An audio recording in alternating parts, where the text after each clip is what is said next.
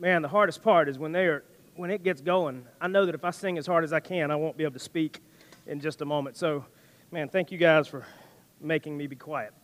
I know that makes sense to you, but it makes sense to me. But anyway, a lot of things I say don't make sense to people, but that's okay.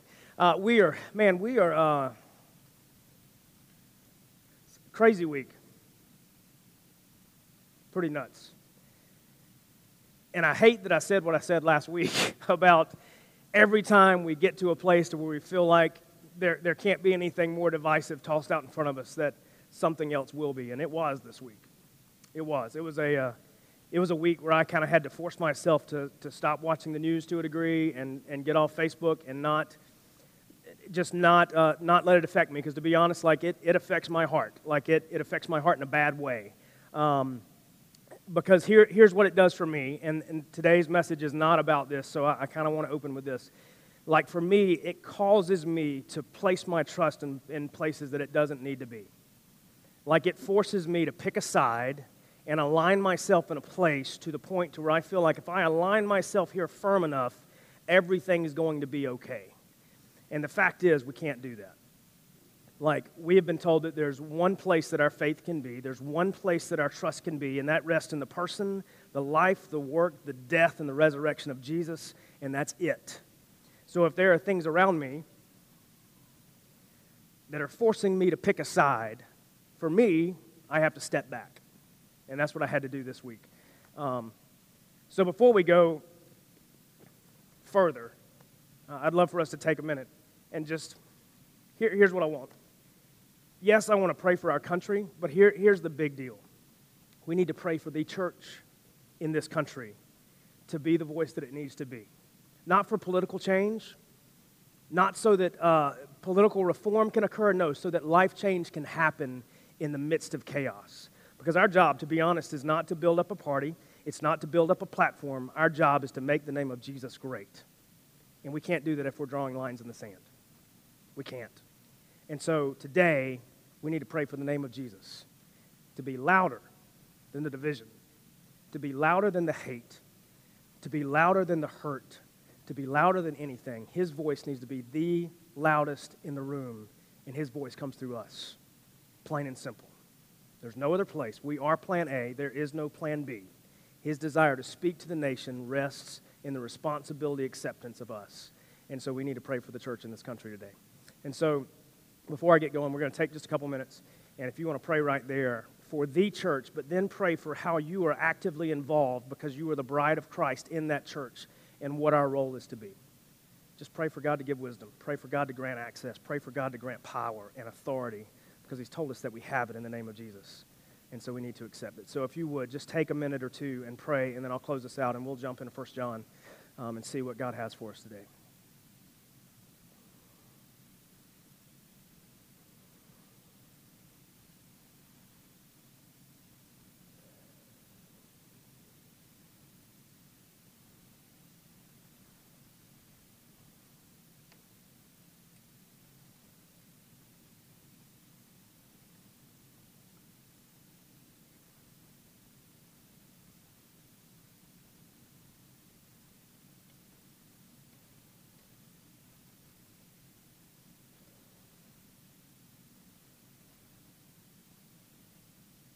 God, forgive us for when we cloud the mission with other things. Forgive us for when we place our hope in people, in organizations, in areas that can't hold our hope, that we're never designed to do that. God, today, the church in this country, Father, with one voice, we need to say, just Jesus. Just Jesus. Father, we want to rest in you. We want to rely on you. We want to trust in you. And Father, we want to speak of you. We want to speak of you with boldness. We want to speak of you, God, with confidence. We want to speak of you with truth. God, I pray that you would empower us. I pray that we would understand that you've already equipped us and that we would utilize it. And God, that we would bring reconciliation where it needs to occur. We would bring healing where it needs to occur. We would bring hope where it needs to be heard, Father, and we would do it all in the name and in the power of Jesus and nothing else. God, I thank you for a mission that is clear. And I pray that we would see it. I pray that we would step into it. And Father, I pray that we would move forward in it in your name. God, I pray for healing. And I pray for hope to be heard in your name. And it's in your name alone. Amen. Yeah. So thank you guys for praying, and I pray that we would continue to do that, because I do believe this. Before we even get into 1 John, I know that God works in great times of turmoil. He just does. People are looking for hope, and man, we have it, and we can share it. So let's take full advantage of that in these less than normal times. So we're back in 1 John.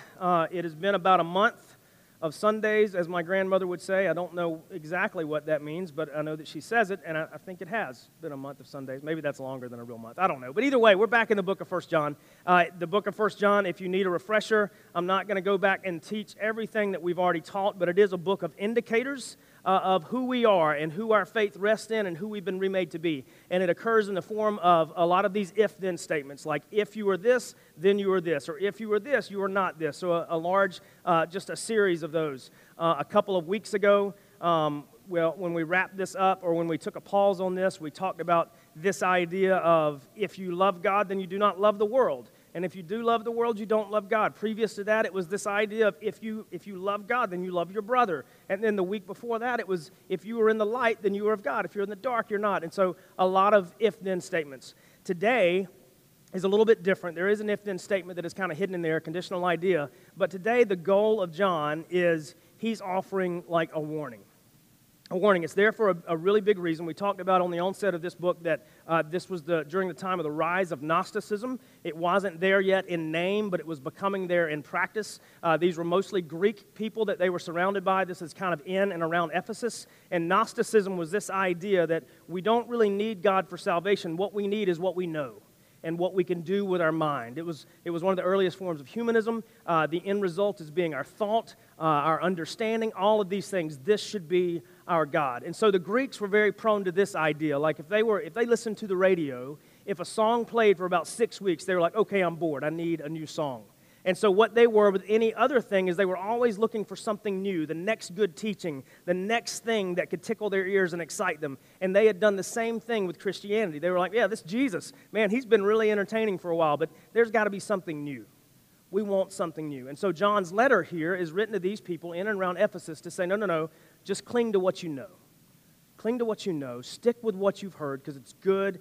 Be in the light, not in the darkness. Love your brother and do all these things. And so that's where we find ourselves today. And today he's going to give a very poignant warning. It made me think about some warning labels that I see frequently that make me scratch my head. I've got 4 of these. They're really funny. I think they're funny. But again, I'm a dad, and I think a lot of stuff's funny that's not. The first one, like you see this, I don't know what that symbol is. Does anybody in the medical industry know what that symbol's for? That's a sleepy person? Really? Oh, I see it, maybe. I feel like it's somebody carrying an egg, and they could drop it. But the funny thing is, this is the label that we find on sleeping pills. Okay? Yeah. Things that you buy to make you go to sleep, there's a warning label on them that say it may cause drowsiness. That makes me laugh just a little bit. And a lot of them even say, don't take these while you drive. You know, that's pretty funny. You hear about people taking Ambien strolls and that kind of stuff. Yeah, that's because they took Ambien in a place they weren't supposed to. It's supposed to make you sleepy and leave this world behind for about 4 hours. But either way, may cause drowsiness on sleeping medication. Our next one, man, this one's really funny. Can anybody tell me what that is? It's a chainsaw. They put a warning label on chainsaw boxes to tell you not to hold on to the cutting end of a chainsaw. Because why? Well, it could take your fingers off. It can cut down a tree, but my fingers aren't trees, so I must be okay. No, you need a warning label to know that it could take your fingers off. It's a chainsaw. Kip, you know anything about that? Have you ever seen those labels? They're on modern chainsaws now. Yeah, they're on modern chainsaws. It's funny. Moving parts, they can cut and crush. Man, this is great. This is good. Anybody know what this sits on? A washing machine. Yeah, apparently you're not supposed to put people in the washer. Man, I know my kids sometimes don't want to take baths, and I figure that would be the easiest thing to do, but we still have one of the vertical ones, and I think they could survive that. You just hold on to the agitator, but one of these, that would be pretty rough, and it even tells you when it's open and it's closed. Man, there's water in there, believe it or not, so don't put kids in a washer. Now, I know in college campuses you probably have to have this, because, I mean, you know, you got to do something on a Friday night, and so you want to get in a washer. So that's dangerous. High-speed spins. Don't put people in the washer. Man, this is this is the peak right here. Okay? This is when it gets really good. Before I get to this one, I'll just let this one soak in for a minute. Have you watched medical commercials? Drug commercials lately? Like, I think we're one of the few countries in the world that you can actually have commercials that are promoting prescription drugs, which is pretty funny because you need your doctor to write that script. But either way, it's pretty funny. At the end of almost every commercial, like it says, do not take if you're on MAOI inhibitors, do not take if you're on whatever, all of these things. And then at the end it says, do not take if you're allergic to this medicine. That's pretty funny. Yeah, don't take this medicine if you're allergic to it. So anyway, this is on a bag of peanuts. This isn't peanut butter. There's no other ingredients. It's just peanuts. That 100% right there, that means in totality, what's in this bag is peanuts. And it tells you this contains peanuts. Not suitable for people who are allergic to peanuts. Man, now I could make a cultural statement about all of these. I could, but this is what I'll say about every one of these. The reason that people put these on all of their items is because they're afraid of being sued. Okay? They're afraid of being sued. Chainsaw manufacturers, man, Stihl and Husqvarna, if you got to have a Husky, Stihl and Husqvarna, they're afraid that someone's going to cut their hand off because they put their hand on the wrong side of the chainsaw, so they feel the need to tell people, don't do that, and now I'm released from liability from your stupidity. But either way, that's the reason. I'll go ahead and tell you this. These are funny. John's not doing that today, okay? John's not releasing himself from liability, okay? I'm going to knock my coffee off in just a moment. John's not releasing himself from liability. John's not afraid that something's going to wash back on him. No, if we look at the entire book of the book of 1 John, John's speaking to these people like a dad, and he's like, look, I love you. I want you to know some things. So understand, when we hear a warning in Scripture, okay, it's not there to release the writer of liability. It's not there for indemnity clauses. It's not there because of any of those reasons. No, it's there for a reason, a very pertinent, a very tangible reason, because we don't need to do certain things. They're bad for us. They're not good. They pull us away from where we need to be. Today we're going to start chapter 2, verse 18 in the book of 1 John. And there are going to be some issues that we need to discuss before we get into actually what this is talking about. But we're going to jump in. We're going to read 18 through 27, and then we're going to come back through and talk about those. So let me pray, and we'll try to bring our mind back off of ridiculous warning labels. God, we thank you for your word. God, we thank you that it's alive, that it's well. And God, the do's and the do-nots, they're there for a reason. They're not just arbitrary. They're not there to steal joy or anything. As a matter of fact, God, they're there so that we can keep it. They're there so that we can live in it. They're there so that we can not place our hope in baskets that it doesn't belong. God, today I pray as we hear your word and we read your word, I pray that it speaks. I pray that it makes us into people that look more and more like the bride you desire, and more into people that look, act, and love like Jesus. Thank you for your word. It's in your name we pray. Amen. So 1 John chapter 2, verse 18 says, children, it is the last hour. And as you have heard that Antichrist is coming, so now many Antichrists have come. Therefore we know that this is the last hour. They went out from us, but they were not of us. For if they had been of us, they would have continued with us, but they went out, that it might become plain that they are all not of us. But you have been anointed by the Holy One, and you have all knowledge. I write to you not because you do not know the truth, but because you do know it, and because no lie is of the truth. Who is the liar but he who denies that Jesus is the Christ? This is the Antichrist, he who denies the Father and the Son. No one who denies the Son has the Father, but whoever confesses the Son has the Father also. Let what you heard from the beginning abide in you. If what you heard from the beginning abides in you, then you too will abide in the Son and in the Father. And this is the promise that he made to us, eternal life. I write these things to you about those who are trying to deceive you, but the anointing that you receive from him abides in you, and you have no need that anyone should teach you. But as his anointing teaches you about everything, and is true, and is no lie, just as it is taught, abide in him. So before we tackle all of this, I want to throw out a couple things. If you're not super familiar with the Bible, then you may have watched a Kirk Cameron movie about the Antichrist, and you may be a little bit confused. And so there's a couple things that are occurring here first. He mentions Antichrist as singular, as an individual, as an entity, alluding to some ideas of prophecy, mentioned in 1 John, mentioned in 2 John, mentioned in Matthew, mentioned in Revelation. But this is the idea of one who will come and who will be opposed to Christ and actually raise himself to a position of saying, I am him. And then he's going to flip the script and say, no, I'm not, but you trusted in me, so here we go. So that's one thing. But then he mentions Antichrist's plural, which is where we're going to focus today in on this morning. And so they're both there. The second thing is this. He makes a statement early on about we are in the last days. It says it is the last hour. So when we're looking at the grand scheme of Scripture, we need to look at it almost like 4 acts in a play. The first is creation. If you've been doing the 5-day reading plan this week, you've read about creation. You read that God created all things. He looked at it. He said that it was good. You looked at the daily account. You looked at that. You looked at how He created man and woman. Now, even though it takes place in about 2 chapters, understand that this period of time was probably pretty lengthy. It probably took a while to play out. It wasn't He breathed life into Adam, took a rib out the next day, then they ate of the tree. It took a while, most likely. Whether you were a literal or figurative or metaphorical taker of Genesis, we've talked about that before. Either way, it took a while. Okay, so that was the creation. Fall, we read about that this week too, if you're reading along in the daily Bible reading. When they took of the fruit of the tree that they were told not to, sin entered the picture, and then there were consequences. So creation, fall. From there all the way until Jesus, we have that period in which they were waiting for the next phase, which was redemption. Creation, fall, redemption. Redemption occurred only through Jesus.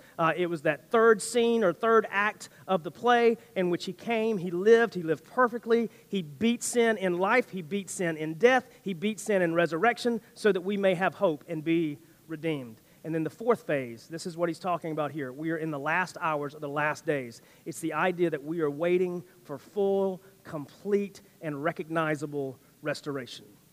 Creation, fall, redemption, restoration. Okay, so 4 phases. Now, the New Testament writers, very likely, they had taken Jesus' words as completely and utterly literal, and they expected, to be honest, they thought that because we were in this 4th phase, because Jesus had been resurrected, that any day now He was going to return. But Jesus also said, no one knows the day nor the hour. So don't pretend that you do. Only the Father knows. And so either way, we're living in that last phase. We're awaiting the complete and total restoration. And so He says we're in the last hour. And now we can go into the warnings. He says, children, it's the last hour. You have heard that Antichrist is coming. So now, or even now, many Antichrists have come. Therefore know that it's the last hour. He says, because we know that they're here, we were told that they were going to be here. Jesus foretold it. Even in Mark chapter 13, we see His words saying, look, many people are going to come. They're going to come in my name. They're going to do great things and mighty, mighty works. But understand, they're not of me. They're not mine. But they're going to claim they are because they want to lead you away. And so He says, look, we can know, but because we've seen them, we can know that we are in this last phase. And then He says this about some of these other antichrists, not the singular one that is coming later, but these plurals. He said, they went out from us, but they were not of us. For if they had been of us, they would have continued with us. But they went out, that it might become plain that they all are not of us. I think the first thing that we need to see is that, man, if we are following Jesus individually and together, understand that there will come people, there will come organizations, there will come ideals that will do their best to lead us away from Jesus. They will do their best to lead us away from Jesus. Intentions may seem good, but the message is just going to be slightly off. Good intentions never overcome bad theology. This is important. Good intentions never overcome bad theology. The longer that we follow Jesus, the chances grow that someone is going to step in our path and try to lead us away. In this particular place, He's telling them some of these people that are going to try to lead you astray, at one time, they actually sat with us. At one time, they actually ate with us. At one time, they actually served with us. But now we can look and we can see that they were never really a part of us. The scary thing is that sometimes those very people that are going to try to lead us astray are people that we know very, very well. People that at one time we considered family, people at one time that we may have considered brothers and sisters in Christ, but later we can see that they never were. Now, we can have 2 responses to that. We can have the response of anger and just intent to do them harm, or we can have compassion. Compassion doesn't mean that we listen to their voice and that we take in their voice, but compassion means that we still want them to return. We still want them to repent, confess. John doesn't address that specifically here, but I think we can draw conclusions. So we can be angry or we can want what's best for them. It doesn't mean that we entertain everything that they say, though. So he points that out. But in verse 20, he says this, but you have been anointed by the Holy One, and you all have knowledge. And so he's saying, look, there are people that have sat among us. There are people that have broke bread with us. They have served with us. They are no longer here. They're claiming something different. Understand, they are in opposition to Jesus. And they may want to lead you astray. But you, on the other hand, you have something that they're obviously lacking. You have the seal. You have the pouring of the Holy Spirit that rests in you as a result of your, by grace through faith in Jesus. And we can trust that. I think for a lot of us, I think that the time will only prove this out more and more, is sometimes it's easier to trust exterior voices than it is for us to trust the one that's inside of us. It's far easier for us to trust the voices on the outside than it is for us to trust the one on the inside, the one that's been placed in us supernaturally. That is the Holy Spirit of God. And so what we have to do in light of this warning and in light of so many other things is we have to learn the language of the Holy Spirit. Now, I'm not talking about tongues or anything like that, but I mean the language, the rhythms, the way that the Spirit deals with me, the way that He deals with you, the way that He speaks. We were talking to our kids at the table about this the other night, about, to be honest, like probably the ease of following Jesus that we've had in this country is probably not going to last forever. And I'm not being a pessimist, but I read Scripture and I see that, and I look at the way that the times are going. It's probably not going to last. For my children, it's probably going to be harder and more costly to follow Jesus than it was for me. And so in these times in which it's a bit easy, we need to learn the way in which the Spirit speaks to me, the way that He guides me, the way that He does it through Scripture, the way that He does it through community, the way that He does it through occurrences. And I even pointed out to the kids, sometimes God's even going to speak to you through people that don't even claim Him, but He can use it. While the waters are still as they can be for us, we need to learn the way that the Spirit speaks to me and learn to trust it, learn to value it, learn to live in that. The word that John's going to use in just a minute is abide, and that means to walk in, to live, really, really live in, abide. He continues on a little further. He says, I write to you not because you do not know the truth, but because you know it, and because no lie is in the truth. Who is the liar but he who denies that Jesus is the Christ? This is the Antichrist, he who denies the Father and the Son. So now we have a bit of a description. We have a definition. We've heard Antichrist. We feel like it's somebody that's just opposed to Jesus, but it's more than that. It's actually someone that's denying the very facet of what we cling to and place our hope in, that Jesus is the Son. He is God Himself. He came and He lived and He died. I think probably one of the biggest tools that Satan uses is taking the truth and just turning it just a little bit. We can see it in the form of Jehovah's Witnesses. We can see it in the form of Mormonism. We can see it in the form of several other places in which they say, yes, Jesus lived, and he was really wise. He was very smart. He was a solid prophet, but He wasn't the Son of God. And so they're saying, yes, I agree with you on 99% of what you're saying, so we must be good. But the problem is, Scripture here is calling these people antichrists because they're choosing to say, no, Jesus is not who He claimed to be. Jesus is not who you claim Him to be, but He's still good, so we can be okay. And it's not that we're placed at odds with these people, but it's, again, how much value do we give to their words, their guidance, their perception of who Jesus is. So now we're being told that an antichrist is someone who is not believing in Jesus for who He was and who He said to be. And I can tell you that this becomes incredibly painful to when these people were part of something that you were a part of, when they sat beside you, when they ate beside you, when they learned beside you, when they served beside you, and to see them walk away and no longer claim Jesus as the Son, man, it hurts.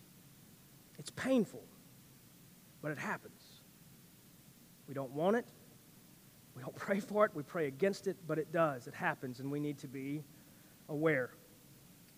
He says, who is the liar but he who denies that Jesus is the Christ? This is the Antichrist, he who denies the Father and the Son. And here's the truth. No one who denies the Son has the Father, but whoever confesses the Son has the Father also. Let what you heard from the beginning abide in you. We'll pause right there in verse 24. He begins to give solutions for the warning. He begins to go ahead and lay out what it looks like. You're going to have people that are going to leave. You're going to know people in your life that are no longer claiming Jesus as deity, no longer claiming Jesus as the Son, and they will attempt to deceive you. They've left. They want you to leave too. And He says, here's what we do. He said, remember what you heard from the beginning. Cling to that. And for us, this is what we've heard from the beginning, the gospel in its truest form. We can't fix ourselves. We're incapable. completely, born that way, incapable. The only one that can is Jesus. So we choose him over our sin. We abandon that, choosing him. And we trust that his life, his death, his words, his resurrection, being the Son of God entirely, is capable of holding our hope, granting us hope, and granting us access to God. And through him we have eternal life. Only him. I think the first tool that we use when we hear this warning and when we recognize the danger of this is we remember how it all started for us. We remember how it all started for us.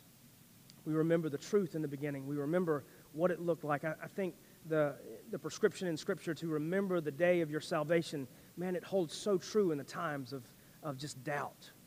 When someone is trying to sow that in us and trying to get us to just believe slightly differently. Again, if you've been doing the Bible reading this week, and if we go back to that second phase, that second act, the fall, remember exactly what Satan did. He took truth and he twisted it just a little, enough to make it believable for Eve and for Adam, and he convinced them to leave where they were. Man, the world will do this to us. People will do this to us. They may call it good intention. They may call it love, but they will do it. They will try to walk us away, usher us away from Jesus with just partial truths, twisted truths. And for us, man, our first tool is remember what drew us to Jesus in the first place. Remember what it was like to recognize my sin. Remember what it was like to abandon my sin. Remember what it was like to choose him over my sin. Remember what it was like to place my hope in him and him only. We talk about our story a lot here, like the 4 parts of our story that line up so perfectly with the 4 parts of God's story. Creation, fall, redemption, restoration. What was my life like before Jesus? How did he grab my attention? How did I respond? What's my life been like since? Man, one of our greatest tools is to retell our story to ourselves. When the half-truth is being placed in front of us and saying, no, you don't need all of that. Just come here and follow what I've been following. It's working great for me. Retell your story to yourself. Remember life before Jesus. Remember what he did to grab your attention. Remember how your heart responded. And remember what he's done since. Tell your story to yourself. And then I would even say take it a step further. Tell it to someone else. Retell your story. He says, so no one who denies the Son has the Father. Whoever confesses the Son has the Father also. Let what you heard from the beginning abide in you. Take the story that God has written about your life through the power of his name. And man, let it come to fruition. Let it live itself in you. Let it come out. Your story. Live in the fact that God bought you with a high price. Live in the fact that God redeemed you from a place you couldn't redeem yourself from. Live in a place in which we understand that my sin has weight, but God's grace has more. Live in that. Abide in that. Walk in that. So that when the half-truth comes, we recognize it. We see that it doesn't give hope. It doesn't give life. It doesn't give restoration. He says, let what you heard from the beginning abide in you. And then he gives us this if-then statement just to remind us again, and this is what we get to remind ourselves in our story. If what you heard from the beginning abides in you, then you too will abide in the Son and in the Father. And this is the promise that he made to us, eternal life. And he says, if you do this, if you let this truth abide in you, live in you, then here's the promise. If you let it abide in you, then you will have the Son, you will have the Father, you will have eternal life. And I think we're given 3 things here in this passage, and we'll kind of pick up towards the end. The first is we're given tools on how to recognize people that are, like this passage says, antichrists. We're given tools to recognize them. I think just straight up front is people that deny that Jesus is who he said he is. Man, C.S. Lewis was very apt in what he talked about. He said, look, either Jesus was entirely good and exactly who he said he was, or he was a raving lunatic. So he can't be good and not be Jesus. Because if he was good and not Jesus, then a lot of what he said was lies, and good prophets can't be liars. Good prophets can't be half-truthful. He said he's either the Son of God like he claimed to be, or he doesn't require our trust at all and doesn't deserve it at all. So we're given these ways of recognizing people that are. And it's super painful when it's people that we know and people that we love, people that we've grown with, to see them no longer call on the name of Jesus for salvation. Man, I think for us, the way that it plays out anecdotally is very often these are people that we have grown with, the people that we have loved, and we've seen them just, leave the church because they don't want the weight of the church. They want the perks, but they don't want the responsibility. They want the outcome, they want the goodness, but they don't necessarily want to do the goodness, which our salvation is not contingent upon, but it is an effect of our salvation. And so we'll see people leave, and it hurts, and it's painful, and our tendency is to chase, and that's okay, but at some point we need to understand when it's okay not to chase, when they're trying to entice us away. Then at some point we have to draw the line and we have to step back and we have to pray for their salvation, we have to pray for their restoration, but it might not come through us. Why do we do that? Because we're heeding warnings. People will try to entice us away. They will try to deceive us and pull us away. We're told of ways to recognize them. I think the other thing that we're also given is just this warning of beware of lies. Be aware of lies. They will come. They will be tricky. They may be small. They may take the truth and just twist it just a little bit off a degree. But if it denies the fact that Jesus is the eternal Son, not created, always there according to John chapter 1, if it denies that, then we don't trust it. We don't trust it. The most basic of litmus tests is Jesus who he said he was. And if someone denies that, then we don't trust that. Do we love them? Yes. Do we pray for their salvation? Yes. Do we pray for their restoration? Yes. But the advice that they give, the direction that they give, we don't take that. There's a warning here, very clear. They will deceive you. They will try to pull you away. And then the third thing that we just talked about, we're given ways to combat this. The first is just remember where you came from. Remember where you came from. Remember your story. Remember the fact that Jesus redeemed you and only Jesus. It wasn't your good works. It wasn't a system. It wasn't a religion. No, it was just Jesus. Just Jesus by what he did and what he wants to do through you. Remember where you came from. The hope, the simplicity, and the truth of the gospel, man, it must be common language for us. The hope, the simplicity, and the truth of the gospel must become common language for us. We must know it well enough that we can repeat it to ourselves and we can repeat it to others, and we repeat it frequently to remind us of where we came from, to remind us of what Jesus has done, so that when this little variation comes, we recognize it. Man, one of our prime ways of doing this, he even talks about, is trusting in that Spirit that is in you, trusting in that seal that is in you, the Holy Spirit. Man, the way that we begin to do that is we immerse ourselves in his Word. There's no substitute for knowing God's Word, not a single one. I think a lot of people have grown up in this place where they believe that if they come and they sit and they be fed on a weekly basis, it will be enough. Let me tell you from a pastor's position, it is not enough. I'm not telling you to earn your salvation, but I'm telling you that if we want to know the full, compelling truth of God, it takes work. It takes time. It takes diligence. It takes effort. It takes direction. It takes Scripture. And you can't wait to be spoon-fed, because do you know who waits to be spoon-fed? It's babies. It's infants. And they deserve to be spoon-fed because they cannot feed themselves. But if we have grown to a level of maturity in which we are able to pick up a spoon and put it in our mouth, it is time that we feed ourselves. Do we want the supplication that comes from a teaching pastor? Absolutely. Do we want the supplemental feeding that comes from community? Absolutely. But we must endeavor to know God on our own so that when we are together, we know him more fully as a family. I will turn into the old crotchety pastor like this. Tell me that you don't have time. Tell me that you don't know how. And I will tell you that you have both time and the knowledge as to how.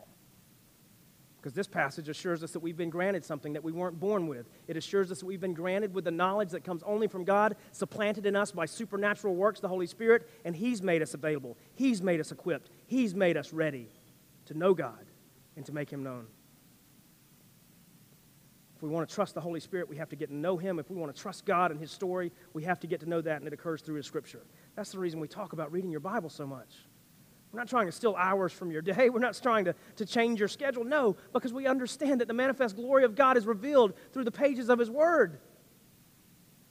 primarily to us. It is revealed through the pages of His Word, from the very first word to the very last, and everything in between. He talks about His love for us. He talks about His plan for us. He talks about His desire for creation, and we must be aware of it, intimately aware of it, so that when lies come, we recognize them. So that when half-truths present themselves, we can know them, and so that we are not deceived, so we are not enticed away.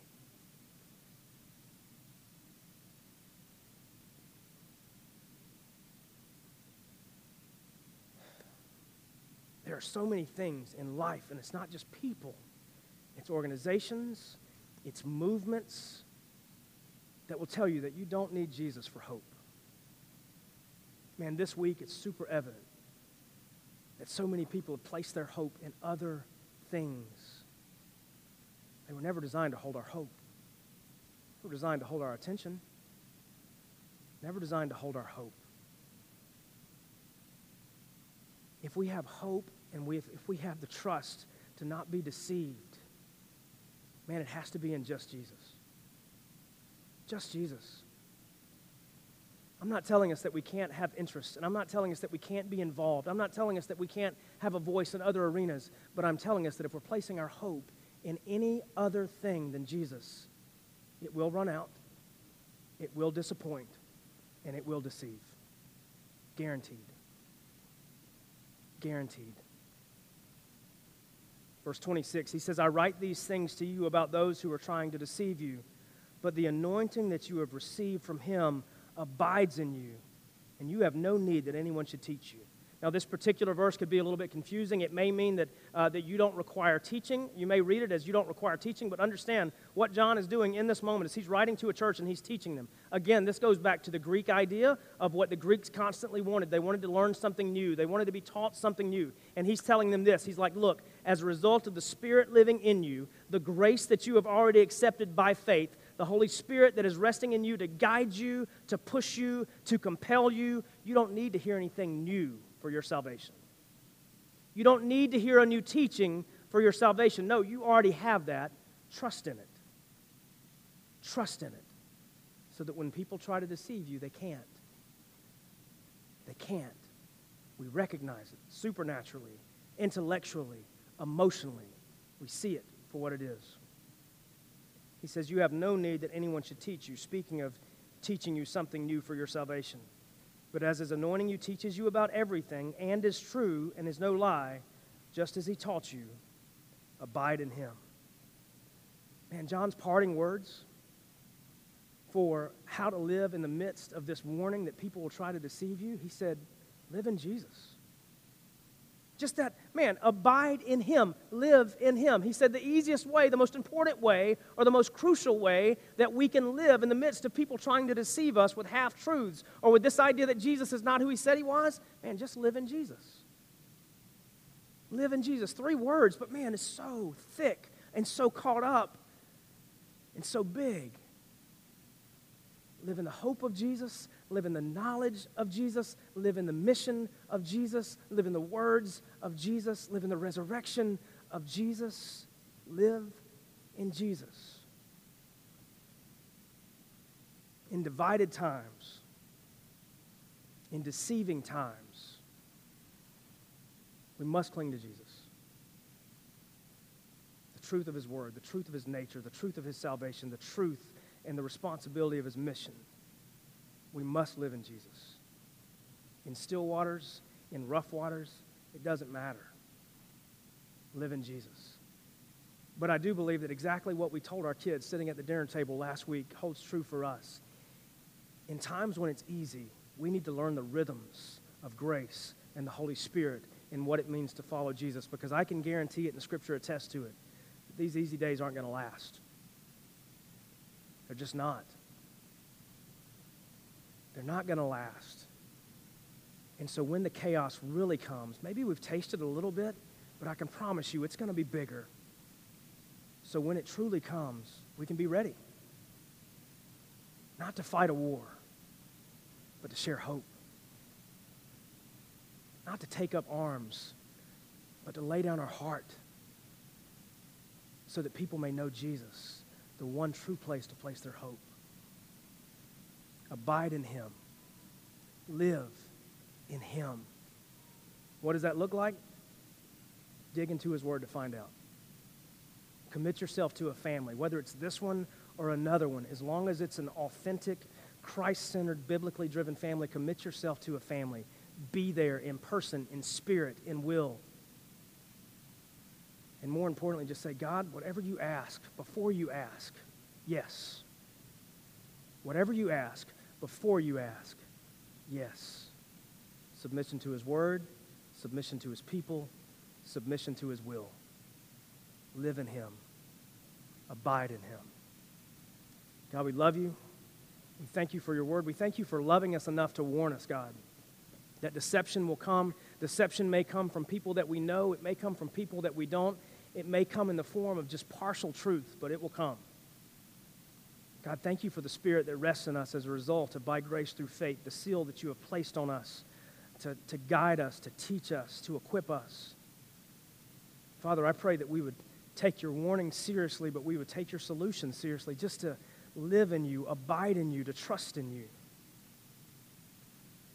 Because, God, hope is just not for us.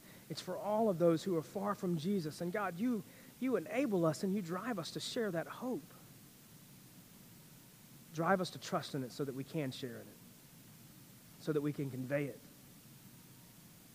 Let us trust the one true gospel about the one true Son who gives us the one true life, today and forever.